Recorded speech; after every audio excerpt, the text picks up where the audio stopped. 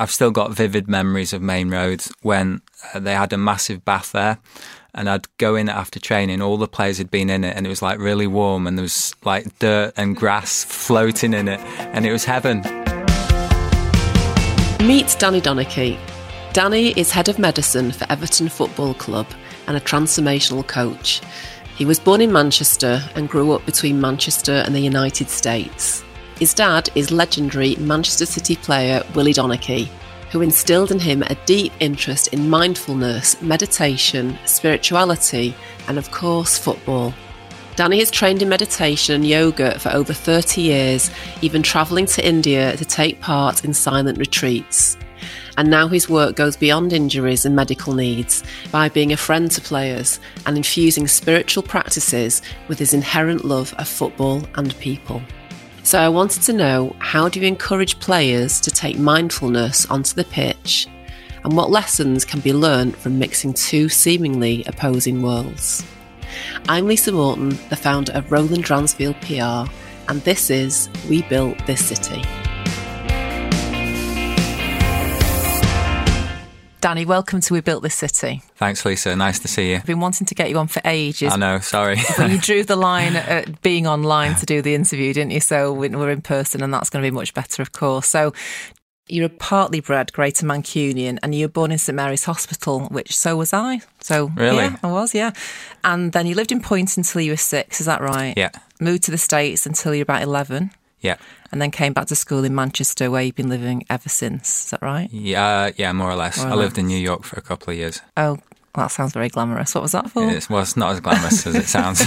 No, I was working as a physio in a private clinic. It was really great experience because I was in my early 20s, so lived in downtown Manhattan, and yeah, it was great. Amazing. That sounds fantastic. So, first of all, I just want to explain how I first met you 6 years ago, approximately, I think it was. So, Charlene Macaulay, who used to work for Roland Dransfield, had gone on to set up a yoga business, and she'd been doing yoga classes for some time, and she'd been doing yoga classes with the players at Everton, hadn't she?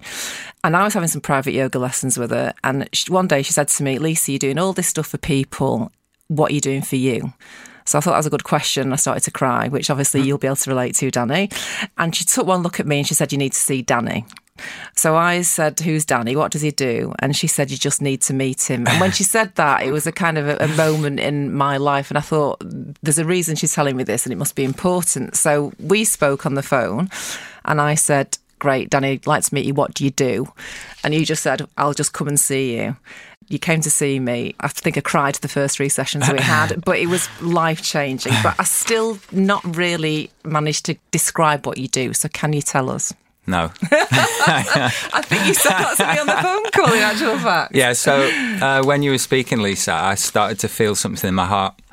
And I'm not sure what that feeling was, but it's kind of like sadness, but also like I kind of think the connection that we've got, everything that we went through from that moment. And it's funny because you say we spoke on the phone. That first time we spoke, I can remember it as if it was yesterday. I know where I was in my old house. I can remember the day. It was an autumn day. I could see the leaves outside. So there's something about that connection. And I guess that's what I kind of work with. I kind of work with individuals and groups, and it's about helping them to go beyond their habitual patterns, whether it's mental or physical. And then there's something beyond that I kind of tap into. And basically for me, it's about getting myself out of the way, and then something kind of magical happens between me and the person or the group. Well, so get myself out of the way. That's all I need to do. Right. It's interesting. I mean, I remember exactly where I was when I had that conversation with you, and I was driving through Gorse Hill, and I remember that on the way home from work. And then when don't generally open my door and let strange men into my house. But I remember on that day when you came in, I had this immediate sense of that I was in good hands, and I felt a sense of peace, which I've always done with you over the years. And obviously the nature of the work that we've done together has changed, and it's gone in different ways when I've needed support in different areas. But there's always that feeling of we're on the same page. Do you feel that with everybody or that you work with, and do you have to feel that in order to be able to work with them? I feel like, I guess that somebody would have to feel that to some degree to want to work with me. But like I say, it's about getting myself out of the way. And when you do that, when you put the ego to the side, there's a natural connection with everyone. You know, I wrote a piece last week about taking Theo to university, my son, and how I've totally been floored by that, which I wasn't expecting. But my old teacher said to me that if you feel that pure love for a member of your family, that is available to feel that to everyone, you know, and he experienced that feeling for everyone. So I feel like if I was able to get myself out of the way enough, then I could feel that connection. But I'm just really curious about people. I love watching people. I love hearing about their lives, and I love hearing about the things that they do and the problems that they have. And because I work with a lot of top-level footballers and stuff like that, I think people expect that they have these like amazing lives because they've got all this money, they're doing this great job, and they expect them to be happy. And the reality is totally different. You know, they're normal people. They have the same fears and limitations that everybody has. So when I started noticing that, it makes you want to work with everyone really and help them grow. And it's about helping people have insights about where their limitations are, because you can't help someone move beyond a limitation. They have to do it themselves. But it's about awareness. Yeah, because when we met each other, I think very soon on, you said to me, everything you need, you have. And I thought, what on earth is he talking about? That's not true. At the time, I think I felt I needed a lot of validation and approval from people. But then there's a book, wasn't there, by Gerard Kite that you also got for me, Everything You Need, You Have. And I remember one day, probably 18 months later, and it just hit me all of a sudden. I thought, I've got everything I need. It's all inside. I don't need to be searching outside. And that is an incredibly liberating moment and a gift that, you know, that you gave me, I think, by the work that we'd done. Yeah, well, it's amazing to hear that. But the way I feel is that, you know, when I met you, you were incredibly successful. You'd done so much with your life. You'd brought up 2 kids. You'd made this successful business. You've made great relationships with people. And I feel like at that point, maybe you just didn't see that yourself enough. And whether I helped you see that more or what, I don't know. But I'm happy that you now know it.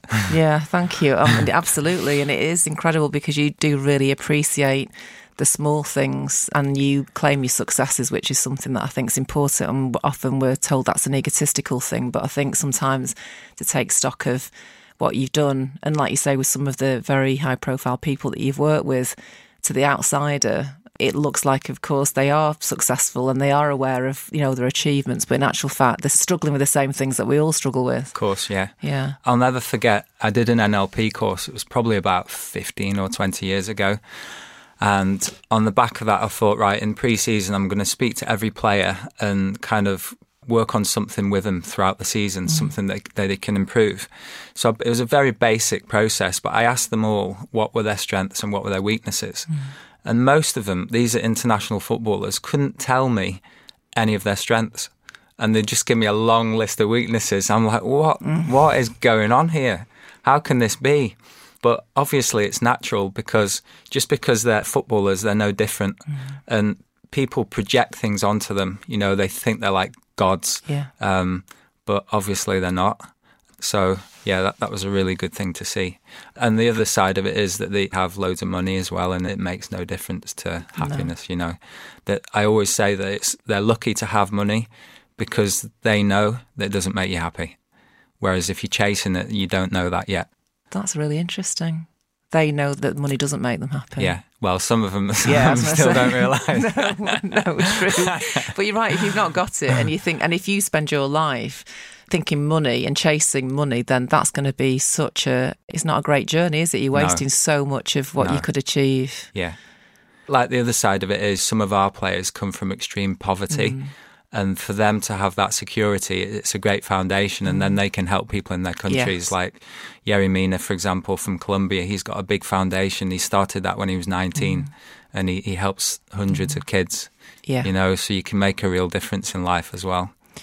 And a lot of people, a lot of players in particular have been doing that, haven't they? I mean, they've always done it, but in the last 18 months or so, I mean, you've seen so much of that where footballers are using their wealth and their resources to help other people. Yeah, obviously Marcus Rashford, that you know well about. Yeah. And it makes me laugh because a lot of people say that he should be concentrating on his football, but there's a lot of evidence to show that for all athletes, if they have different facets to their life and different ways and that they can inspire people and feel inspired, it helps them as people and footballers. Because if you just have a one-dimensional life, whether it's a footballer or whatever, it leads to trouble because you get identified with that, and nobody is that identity. No, absolutely. So in the work that you do at Everton then as Director of Medicine... Yeah. It's not just medicine, is it? It's not just ligaments and injuries and stuff. You seem to do way more than that in terms of kind of the mindfulness work that you do and the coaching work you do with the players. Yeah. I mean, you said before we spoke about my dad bringing things in. When I first started at Everton, I was heavily into yoga. And my first week there, at the end of the day, I'd just do my own yoga practice. And the players kind of saw me. So on the Friday morning of the first week at Everton, Duncan Ferguson walks into the treatment room holding his neck, and he goes to the head physio, who was my boss at the time. He goes, "I can't play tomorrow. I've hurt my neck, and it's his fault because I was doing yoga at home. I was watching him." I'm like, "Oh my God!" So he gets me in the office, and the manager got me in, and the manager was Walter Smith at the time, and he was really kind. He said, "Look, don't worry, I understand, and it's nothing to do with you." So that was how I started with yoga.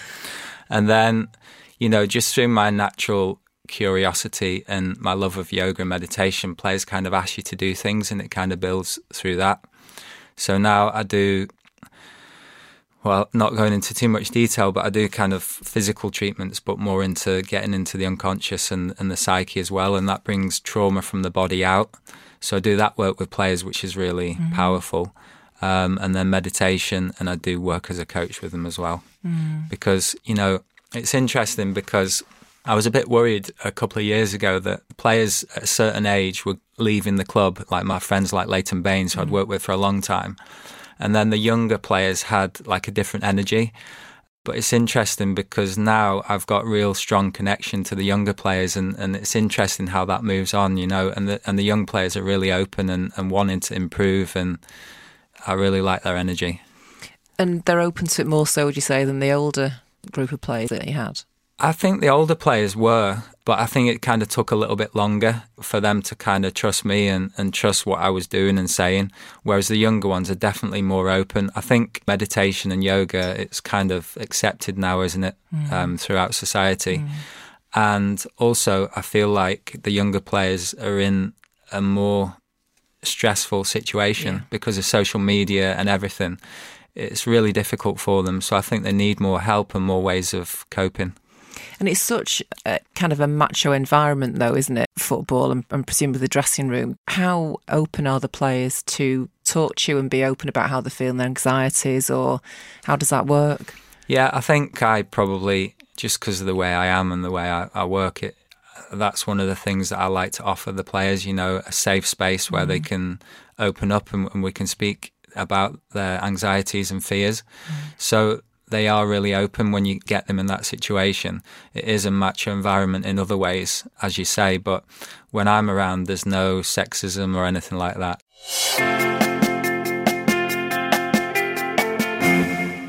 Your dad, obviously, footballing legend Willie Donachie, who actually had a poster of your dad in my bedroom for a very long time. That's embarrassing.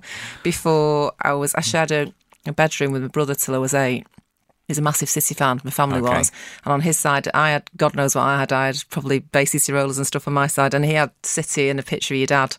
And he was a legend in our house. But, I mean, your dad was radical, wasn't he, in terms of his approach in the 70s? Yeah, well, I'm good friends with Rodney Marsh, who he played with at City. And Rod said in the 70s, my dad, going to an away game, would read a book about Indian philosophy, spirituality. And at the time, no players read books. So it was like, what is he doing? And then I've had numerous stories about they used to have to share rooms in hotels, and like players would wake up at like 2 a.m. and he was there sat on his bed meditating, thinking, what is he doing? So when he came to Manchester when he was 17 and signed for City, And then I think he started to kind of question, because people were like projecting godlike things onto him, and he was like, who am I really? So he started doing meditation classes then, and he's still doing it, and now he's still teaching. And he'll kill me for saying this if he ever listens to this, but when he was, I think he was 15 or 16, he had LSD. All his friends were doing it all the time. He did it once, and he said that he lost his ego and lost his normal way of being, and it kind of opened up everything.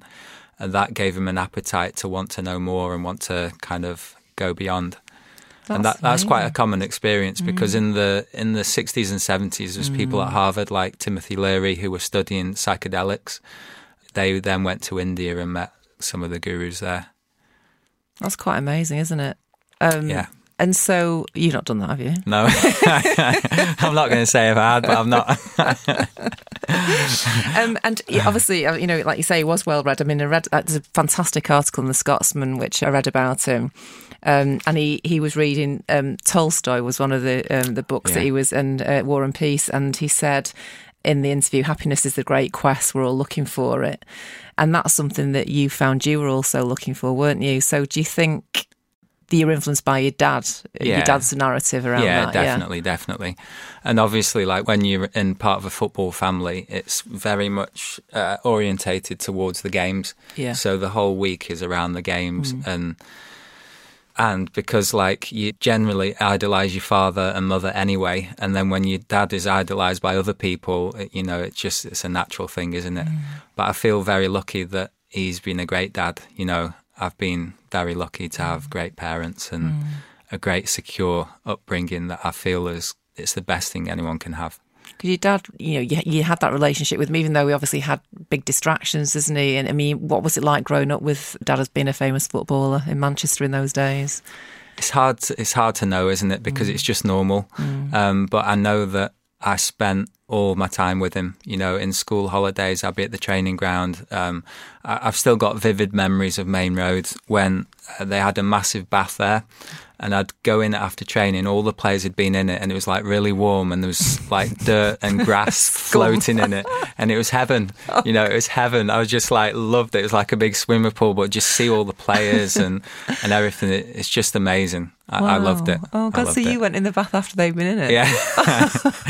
Better than Swinton Baths, where I used to go. No, I don't think so.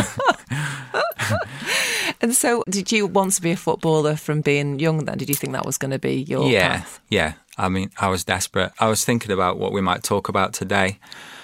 I think I was about 22, 23. I dislocated my ankle for the second time, and I spent like a whole day in bed crying because I knew it was the end of my dream. But that's, I've had a great life since then, and I feel like that was supposed to be and the way it was. But it was my dream, from a young age. But again, I think it's just wanting to be like your dad. And, looking back now, it's, to be a footballer, there's an idealistic way of how you feel it might be. And it's a very challenging thing to do. And I think I wanted to emulate who my dad was as a person, really, rather than as a footballer. Yeah. And do you think you've done that? In some ways, yeah. In some ways, hopefully I'm better. Yeah. It's always a work in progress. I have to move these things on. I wanted to be my dad too, but that got me into a right load of trouble, I tell you. So, I mean, just talking about that quest, I think it's interesting because I remember we talked about you were also feeling that search and that need to understand what it was all about, like your dad had. Yeah. And you got the light bulb moment, didn't you, at one point when you found there was somebody speaking, was it in Nottingham? Yeah. Just before that, though, when I was actually a young footballer at Carlisle, right, and that was in League One. And at the time, I was writing to the abbot of the local Buddhist monastery and asking him whether I should go and become a monk at the monastery. Right. So even at that age, when I was 20, I had the kind of that draw. Was there a certain point where you thought, I feel differently, or I feel like I'm more spiritually connected than the people around me, or what was that? I've never feel like I'm more spiritually connected, but I've always had like a real thirst for knowledge and, for like wanting to know what is the point in life and why am I here and all that kind of thing. But in terms of the question that you asked, the light bulb moment, I've had loads of light bulb moments, but that one, I was searching at the time, and I Googled like gurus or something, and it came up that this guy was in Nottingham the next day. And he was the typical Indian guru with a long beard. And so my dad was in Ipswich, and I phoned him and said, "You fancy coming to see him?" So we went there, and we're on the third or fourth row, and there's 500 people there, mainly Indian people, and me and my dad were there. And he was talking, this is Sadhguru, his name is, he was talking about searching for happiness and how people search outwardly for happiness. You know, they have a house and they want a bigger house, like a bigger box or whatever it is. And I never knew anything about him until the day before. And he kind of looks me in the eye and he goes, "You're not going to find that in Manchester." This was in Nottingham. And I was like, oh my God. And he hooked me in that moment, obviously. But even before that, like, my energy system was going all over the show because he's like crazy, crazy guy. So then the next day I was like, I need to see this guy again. And luckily he was a football fan. So I phoned, I didn't know this, but I phoned like his assistant. I got through somehow and said, would you fancy coming to Manchester? And, you know, he can speak publicly and then he'll come and meet the team. And she said, yeah, he's a big fan, he'll come. And he came and met the team twice, and I've been over to his ashram a few times, and I've been on some of his courses as well, which are mind-blowing. There's one course that he does, Sadhguru. It's in America. It's like a 3 or 4 day course, and I'd recommend everybody to go there because he says that it gives you a peep over the wall at life without the ego. And for the first 2 or 3 days of the course, I'm thinking, it's not happening, not happening. And then in one moment, just bang. And I was like, oh my God, what incredible. Did you see over the wall? It's very hard to describe. And I think you have to go over the wall yourself to know it. It's like, how do you describe what an apple tastes like? But I was we'd done this like long process, and it was building up day after day. I was kind of in connection with this woman at the time after the process, and suddenly like my normal sense of self and recognition disappeared, and I felt like I was kind of at one with everything, but kind of not at one with everything, just everything, because I'd lost the ego somehow. And then it lasted for about a day, and then I came back to my normal ego. But could you tap back into that? Not as powerfully as that. I've had a couple of experiences since, but not as powerfully as that. But I think that experience always kind of leaves an imprint on your system. Yeah. It's something that I'll never forget, and your energetic system's always aware of it. I had a moment in January when, I've not told many people, I ended up in St Lucia. I was going for 10 days, a bit under the radar, and then ended up staying for a month because it was locked down. And typical Lisa. I know, it was just like, you know, seize the day. It had to be done, and it was life-changing, you know, again, as I met some absolutely wonderful people, be friends for life. But we did quite a lot of yoga when we were out there, and I can't remember the type of yoga this particular session was, but it felt like it was sunset and we're on the deck near the water, and it felt like I didn't exist. It felt like almost like air could pass through me, that, you know, no sense of bodily sense in a way. Yeah.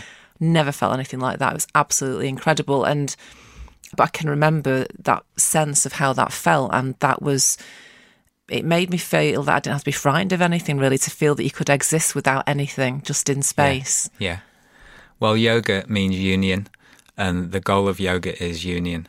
And I feel like that state that you're describing, that is the goal of yoga. And according to certain people, then that's available to everyone at any time. And, you know, I've studied Buddhism and other religions as well, and the Buddha said the same thing. He said that life is suffering, life is dukkha, he called it. But ultimately, if you go beyond that, then that's where the joy and happiness is, and that's what everyone's seeking in one way or the other. It's quite amazing. I couldn't do a silent retreat though, Danny, you know that. Well, I think you'd struggle. Well, that was another experience I had with Sadhguru. He did I think it was a 9 or 10 day silent retreat. I thought it was all silent. So we'll get there, and it was in February in India, and they said you need to take extra covers because it's like an open air kind of massive space. And I thought, well, it won't be that cold because it's in India.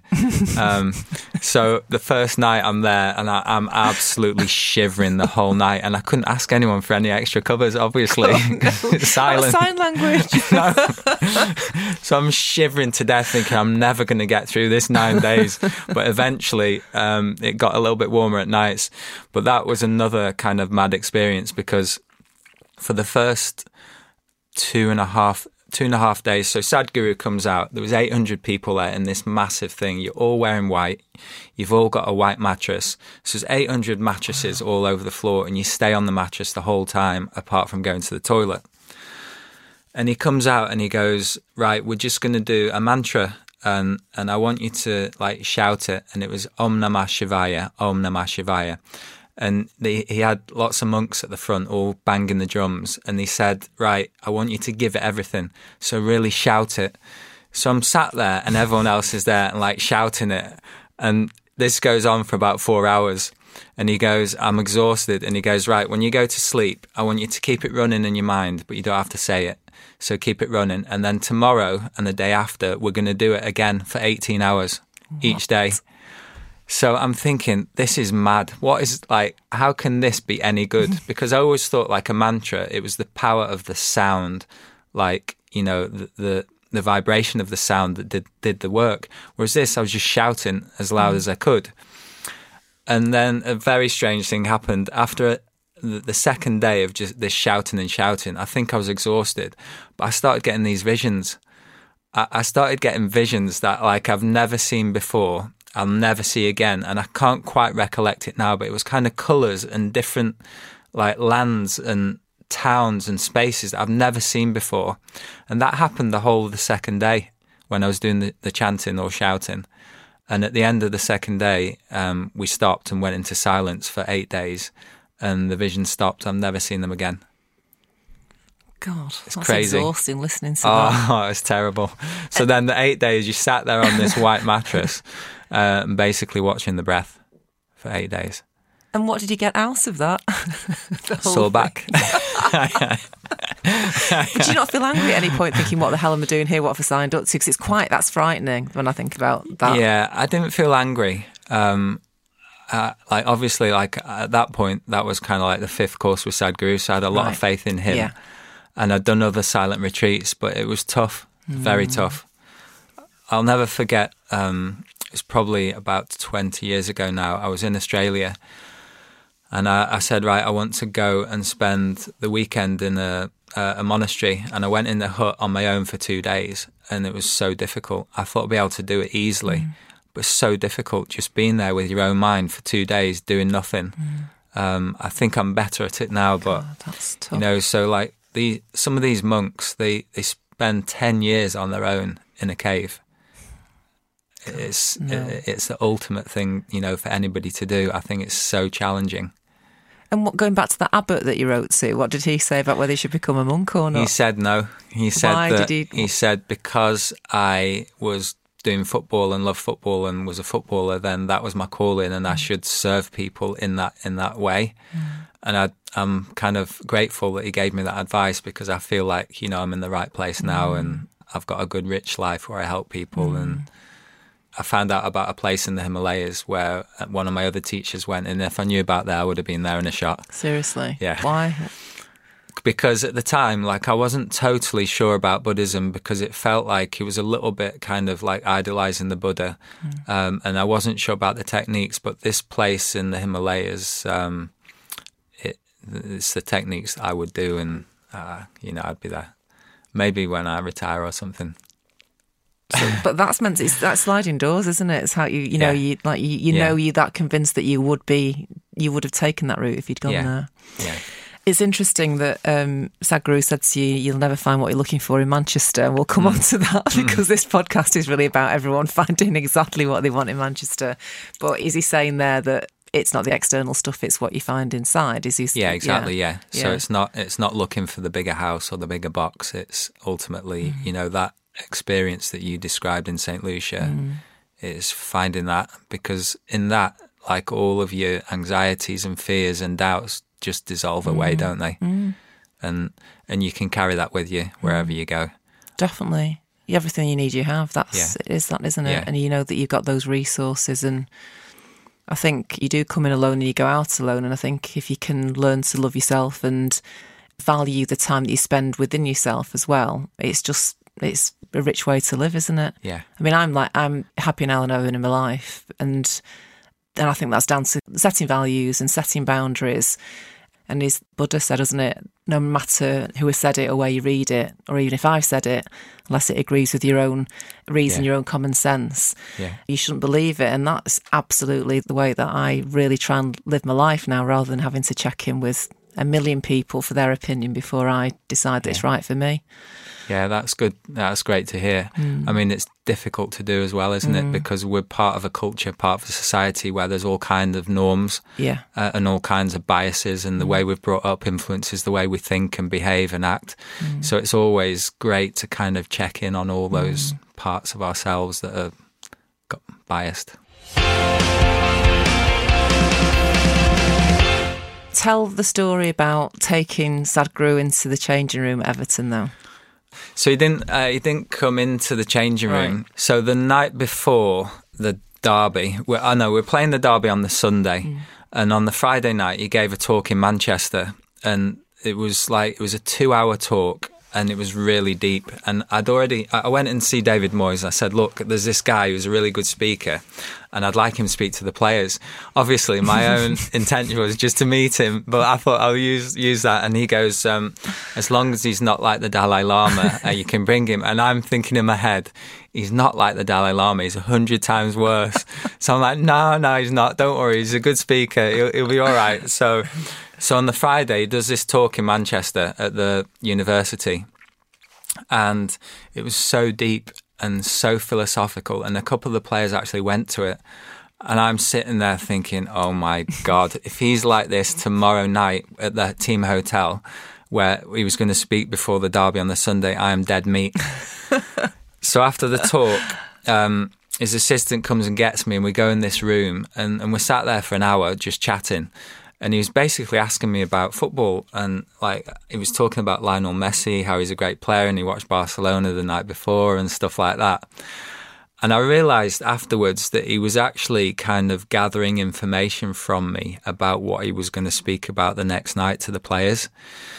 So he came to the training ground the next day in the morning, and I'm thinking, how can I get out of this? How can I crawl out of this hole I've got myself into? But he came in and he drove into the training ground, and I never really feel anxious, but because I was worried about what was going to happen, I was feeling really anxious. And then when he came, it all dissolved as soon as I saw him, because he's got that impact. So he came, and he was in these sandals, in his Indian robes, and he went out kicking the ball around with some of the players before training, and I'm just thinking, I am dying. Like David Moyes is going to go mad. He's going to go mad. Luckily, I don't think he saw, and I managed to get him away, and we spoke in a different room. So we went to the hotel. It was in Formby, and he comes in his robes, and he looked, when he speaks, he looks incredible, and there's this sparkling energy to him. And he started speaking to the lads, and I'm kind of like looking around, seeing what the reaction is. And I've never seen them before, like the energy and the peace in the players. It was just unbelievable. You could just sense it in the room. He transmits this energy. It's so powerful. And he spoke for about half an hour about football. Part of the things that he spoke about, the players still speak about today, like Tim Cahill, Tim Howard. We were playing Liverpool, and he told the players when we're walking out of the tunnel to be really friendly to the Liverpool players and kind of give them a rose, but in barbed wire. That was his words. And he said, like with the goalie, for example, if he's got, I think one of the lads said he's got 2 daughters. It's like, speak about his daughters and get him off guard. So we get to the game, and after that, I took him back to his hotel in Liverpool, and we went out for an Indian. And you can imagine on a Saturday night in Liverpool with this Indian guy in Liverpool, I was getting abuse from all these drunk Scousers. But the night he said, "Oh, tomorrow's going to be a very good day for Everton, don't worry." And he was in the stand, and we scored 2 goals in the first 10, 15 minutes, won 2-0. And then after the game, he didn't come in the dressing room because he had to fly off back to India. But all the players in there were singing Sadhguru, Sadhguru. Oh my God, that's amazing. It was funny. And what do you think, what was that? What was the difference, the different energy then that we'd normally have for a derby? Yeah. I think, Everton have had a bit of an inferiority complex towards Liverpool. And I think he just brought this different energy and really relaxed them and allowed them to go beyond their limited beliefs. And we got a good start in the game. And I think it was the only time we beat Liverpool in probably around 10 years. That's it, you need him on a retainer. I know. Well, he came again about a year later, and we played Tottenham the next day and we won 2-0 again at home, yeah. So Moyes was convinced, was he, after that? I don't know, you'd have to ask him. I think he was a bit upset, really, because after the game he was saying, why are you praising him? I helped. It's not him, it's me. And also, I mean, Everton, I can see that camaraderie, from the social media and our comments, that you've got a really special relationship, haven't you, with the players there. I mean, when Yerry Mina came, you were teaching. I mean, you're very good friends, aren't you? Yeah. And those videos you post of you trying to, you're teaching him English and stuff like that. So, I mean, your role goes beyond. Your role's to be a friend, isn't it, as well, to the players and new players that come into the club? Yeah, I think obviously in my role it's easier to be that friend, because if you're a coach or a manager, then you have to take them out of the team and stuff like that. So it's harder. But it's an amazing privilege. I think Joseph Yobo was the first kind of different culture that came into the club, and he was from Nigeria but came through France. And at that time he came round every morning and shook everyone's hand and said good morning to you, and that was completely different. And I got really close to him. And now we've got Yerry, Brazilians, Portuguese, everything, and it's just a great thing. I've actually, the last couple of weeks I've been working with Richarlison, and he's a Brazilian. And he's he doesn't really say much to people because he's quite shy, and his English wasn't great, but it's getting better now. And I've had a great time with him, getting to know him and bring him out. And yeah, so it's a lucky thing that I have. And you had your son, haven't you, particularly Theo, who's just gone off to Cambridge. Those pictures are amazing. I can't believe it, seeing him grow up for the last 6 years. And he's been very much involved, hasn't he, in the changing room around the plays and stuff. And they've come to your house for tea and stuff, haven't they, I think? Yeah, quite soon after Yerry came and Andre Gomez, we went into El Nicot in Ancoats. The chef there was Colombian, and they couldn't believe that Yerry was there. But we went in for this meal with Theo and my family, and it was just great. We're playing all these games around the table, different word games and stuff. It was just hilarious. But Yerry's just unbelievable. Yeah. He's so funny. Oh, he is. So it's funny. Just his carrots is amazing. El Nicot, speaking of El Nicot, what an amazing restaurant that is. Yeah, I went recently. Disco cabbage. Yeah. Just the best ever, yeah.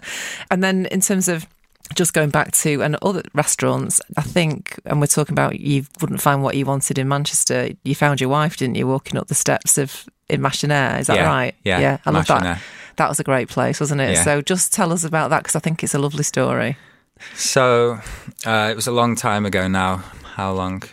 Over 20 years ago. And at the time I was about 27, I think. I noticed that I'd been going out into Manchester with my friends, and I was looking for a girl. I was looking for it. And on this Friday I was thinking, what are you doing? What's going on here? Why are you looking outside of yourself for this happiness? So I kind of sat myself down and vowed to let go of that and stop looking. So the next day we walk into Machinair, and there's probably about 20 steps up to Machinair, and I get halfway up, and I just turned to my friend and said, I'm going to marry that girl over there. And then we got speaking that night, and eventually about a year later we got married, and we're still married now. That's amazing, isn't it? Yeah. It's just you and I have had those conversations where you think, I can't believe it, and it must be complete fluke, but it's not fluke, is it? Because the people that you need, whether that's in a romantic situation or business or friendship, those people arrive, don't they? Yeah.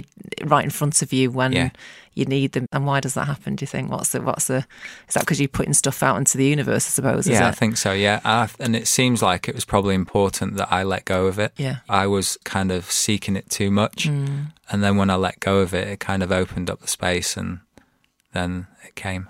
Machinelle, the most iconic place I think one of Manchester's ever seen. One of the, and you've worked with some really high-profile people, so people like Tony Bellew, Phil Neville, Leighton Baines, John Stones, and they've all said that the work you've done with them has been life-changing. So what is it that makes such a great coach? I don't know. Like, my son has asked me this before, and it's hard to know, but I think that it's about presence. You know, I've spent so much of my time practicing presence. Like, I've been lucky that when I was about 17, I think, I was taught meditation, and I've practiced it ever since, twice a day. So it kind of brings a quality of attention. And I think it kind of helps to let the ego go as well. So when the ego's not there, I think that's what a great coach is. But there was one famous coach who once said that a great coach would be a lamppost. So basically it's about listening. And listening with your whole being. And I think, you know, it's rare that someone kind of listens to you fully without the mind jumping ahead to what they want to say or the next question or anything like that. So that was a lesson that I really value. Donachie was on the podcast recently, and one of the lines that I think he wrote almost a chapter on it, and he questioned whether or not he'd written too much, but I said I definitely didn't think he had, was the line, "Swivel your chair." So that when somebody speaks to you, swivel your chair in their direction, because your attention has got the ability to, or lack of it, to bring somebody down and make them feel really negatively about themselves or devalued. But your attention in the right direction, if you swivel your chair and give them that attention, it gives them, they feel very valued. And it's such a small thing. Yeah. If you don't quite swivel your chair to look at that person in the eyes, I mean, that's tiny movement. Yeah. It's got massive impact, hasn't it? Yeah. I mean, like, it is a small thing, but it's everything, really. And, you know, with phones these days as well, it's like attention is getting less and less trained. And for young people, I think it's really difficult. And the more you can train that attention, and the more you can kind of have an open heart and really listen. So if you're listening now, if someone's listening to this or you're listening, you can feel what's happening in your body. And it just takes you to a different level. And somehow the people sense that when you do it. And there's a deeper connection. Yeah. I did something recently on a retreat I was on, where you look at the person, is it left eye to left eye? Or left eye to, I think we had to hold the gaze for, I mean, it was like 5 minutes. And we were all going, that's the most horrendously embarrassing, excruciating thing. Nobody wanted to do it. And honestly, it was the most moving experience, because I did it with somebody that I'd met previously in St Lucia, my friend Grant, and we went through, after we'd settled into it, went through like a continuum of emotion, and we both got sad at the same time. We both got, you know, it was but so vulnerable to put yourself in that position. But to have that 5 minutes where you literally felt like you're staring into somebody's soul and let somebody else look into you, it's... Yeah, it was pretty mind-blowing. That's a very powerful practice, and I do that quite a lot with the players, actually. Okay. It's funny. There's a goalie that I work with. He's not at Everton anymore, but I used to do it with him, and probably for the first 5 or 10 times we'd do it, he'd just crack up laughing, and he couldn't stop laughing. And I was just saying, like, the practice is just to allow whatever emotion comes, just allow. And then eventually, after the 10th session, he was able to hold the concentration. And through that connection, it increases in so many ways, your awareness and your attention. It's one of the most powerful things, I think, for players, to help them focus and concentrate. And hard for that macho culture is to make yourself vulnerable. I mean, I can imagine there'd be quite a lot of initial resistance to doing something like that. Yeah, I think you'd be surprised, really? Though. Like, yeah, and I've worked with rugby players as well. You know, well. And, yeah, even more. Who'd have known? But I think, you know, because they have to, like, put on this false act that they're these macho kind of guys, and they're not. True. Any opportunity to know yourself beyond that is a gift, isn't it? Absolutely.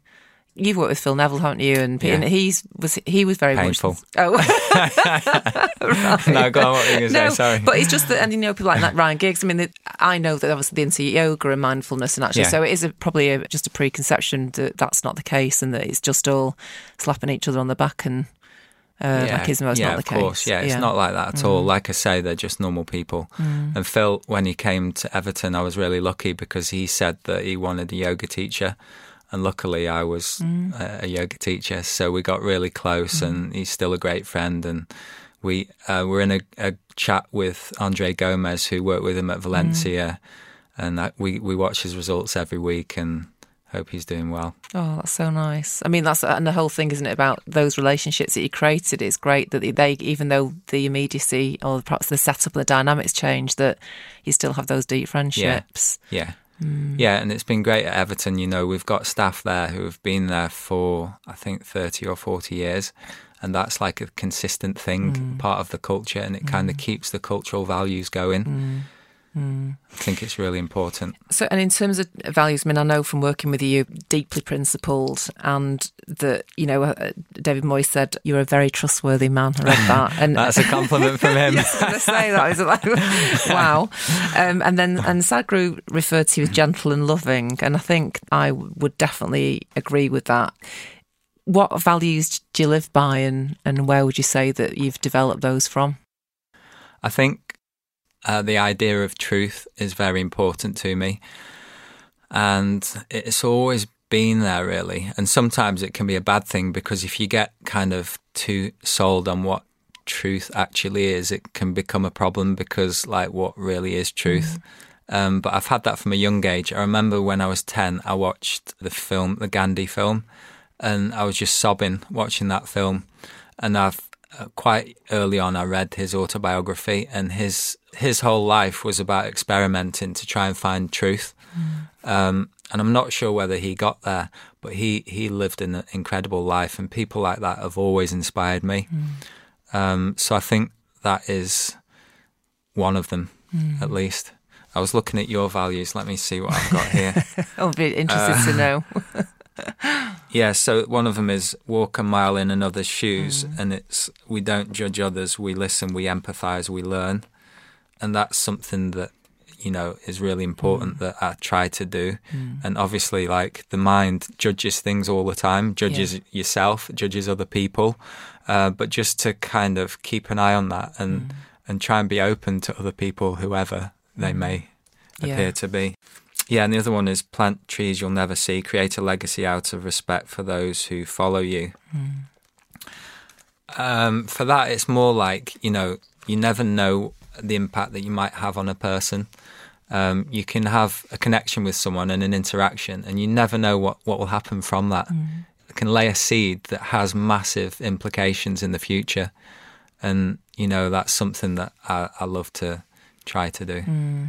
Yeah, that's very true. And it's the small things, isn't it? It's not the big gestures. It's just that you don't know which bit of your interaction can create that impact or having that lasting legacy with that person. Yeah, that's my favourite. But both those two, I think, and you do have to keep on top of walking a mile in another person's shoes, because we all think we probably do that, but in actual fact it's very easy, isn't it, just to put your ego in the way and not actually put those shoes on.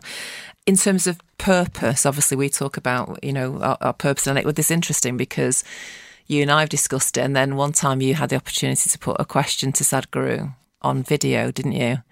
And you asked me what would I ask him. And I did ask you, first of all, if you could ask him if I should move house or not. You remember that? But he didn't know. He wasn't sure himself.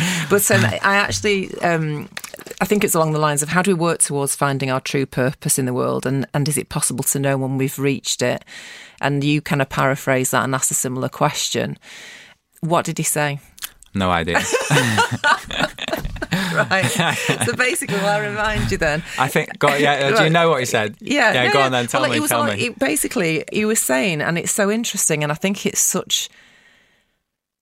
so true, that it's about how do you balance your spiritual life with paying the bills. Yeah.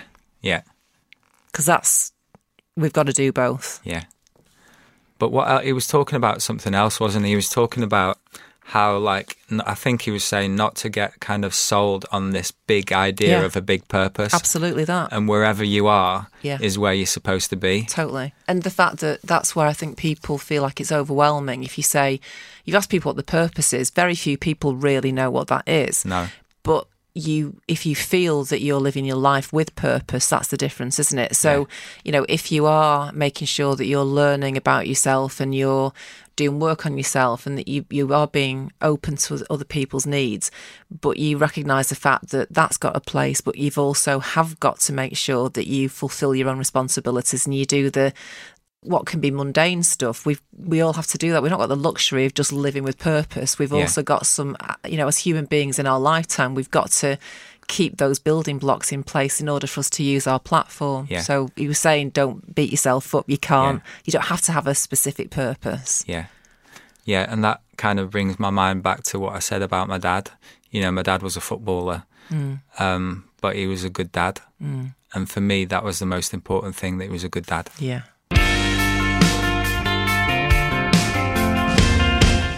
So that leads us into quick fire round. Okay. Manchester. So first of all, where in Greater Manchester would you choose to sit and meditate?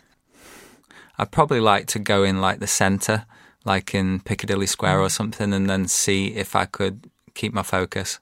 So it'd be a challenge. Would you ever do that? Have you got the confidence to just go and rock up somewhere and sit and meditate and see what happens? Yeah, I've done that a lot. Have you? When I used to live in New York, I did that a lot. But now, like, I don't do it, but I wouldn't be shy. I think you should. I think we need to see you in Piccadilly Gardens meditating. We're going to make sure. I've seen a few people before, like at airports and stuff, and when I've seen them, it's kind of really drawn me in, and I've wanted to join them. So it draws you in, the energy, doesn't it? Definitely. I think, honestly, give it a go. Will you join me? Do you know what? I will do, yeah. I will. You know where I think it would be an amazing place to meditate as well? On the top of one of Deansgate Square Towers or something like that, where you literally, you know, you're so high up over Manchester. Although I used to go to Phil's house and he was on like 50-odd floor, wasn't he, in that? And it used to move in the wind. Yeah. So that would be a bit off-putting. Sounds a bit strange, that. Describe a Mancunian in 3 words. Real, gritty, fresh. Fresh? Why? I kind of feel like there's like a style in Manchester, and kind of its own style. I'm not sure if fresh is the right word, but it came to my mind, so it must be. But yeah, it's some kind of style that I like. Yeah. And I'm not sure, as a clean living vegetarian, this is the best question for you, but what would you order at the Chippy? Halloumi and chips. Where does halloumi and chips? There was one in Sale that did it during lockdown. You need to share that information with it. I'm having halloumi tonight. I've literally been thinking about it all day. What do you miss most about Manchester when you're not here? I think it's the people, obviously. I did my physio training at MRI, and recently, I can't say the story in full, but one of the players had an accident and he ended up in MRI. And I had to go there. It was a Monday morning. I had to go there first thing in Monday. And I'd not been there for ages. And I just could not believe how helpful the people there were. They were just so helpful. And, you know, they looked after the player in ways that I was blown away. Wow. And even before, like, I was with the player, I was nobody, but they were just so helpful. And that's what I really love about Manchester. And I think, like, the down-to-earthness, and it's a bit gritty. I lived in New York, like I said, and I think the similarities to New York and Manchester. And also, it's like, it's quite cosmopolitan at the same time. So I do love it. Oh, so going back to plant trees you'll never see, what would you want your legacy to be? I guess, like, my aim has always been to kind of what the gurus called realization. So that has to be the ultimate aim. And when you get that, you can have a bigger impact on people. So it's a big aim, but why not? And what's realization? What do you mean? I think it's like, it's hard to know, because unless you've got it, you don't know. But I think it's the state that we spoke about earlier, permanently. I think that's what it is. So you go permanently beyond the ego, basically. That's something to aim for, as you say. It's the ultimate aim, isn't it? Yeah, absolutely. Either that or a big house. I'm joking. Yeah, a Ferrari or something. One of the players had a Ferrari in today. Oh, really? One of the physios was driving it down the road. It's quite funny. Your support and encouragement has been life-changing for me and for Roland Dransfield, and we did our work around values. At the same time, I was working on values and boundaries for myself, and you said to me at the time, your life will take off, and I didn't believe you, and then all of a sudden it did. And it's not taken 6 years, actually. It's 6 years we started working together, but I want to thank you very much for that. And I'd urge any listeners to the podcast that if you're feeling held back by certain repeat patterns or certain repeat people in some cases, and that you feel that you've got a potential in life that you're not fulfilling, I'd really urge you to look Danny up. Just don't ask him on the phone what he does. Or in person, yeah. Or on video, or... But thanks so much for joining me, Danny. Really loved it. Thanks, Lucy. It's always great to see you. Danny Donachie built this city by knowing that everything you need, you have. By being happy in Manchester, but not seeking happiness in Manchester. And by taking an Indian guru to team talk at Goodison Park before the Merseyside derby. On the next episode of We Built This City, I'll be joined by iconic Manchester illustrator Stanley Chow. That episode will be available on November the 4th. If you want to find out more about how Roland Dransfield can help you to drive your values and create relationships that build your business success, then head over to rdpr.co.uk. Or you can find us on Instagram at Roland Dransfield or Twitter at rdprtweets. Or feel free to give us a call at the office on the same number we've had for 25 years on 0161 236 1122. In the meantime, don't forget to rate, review and follow We Built This City. Thank you.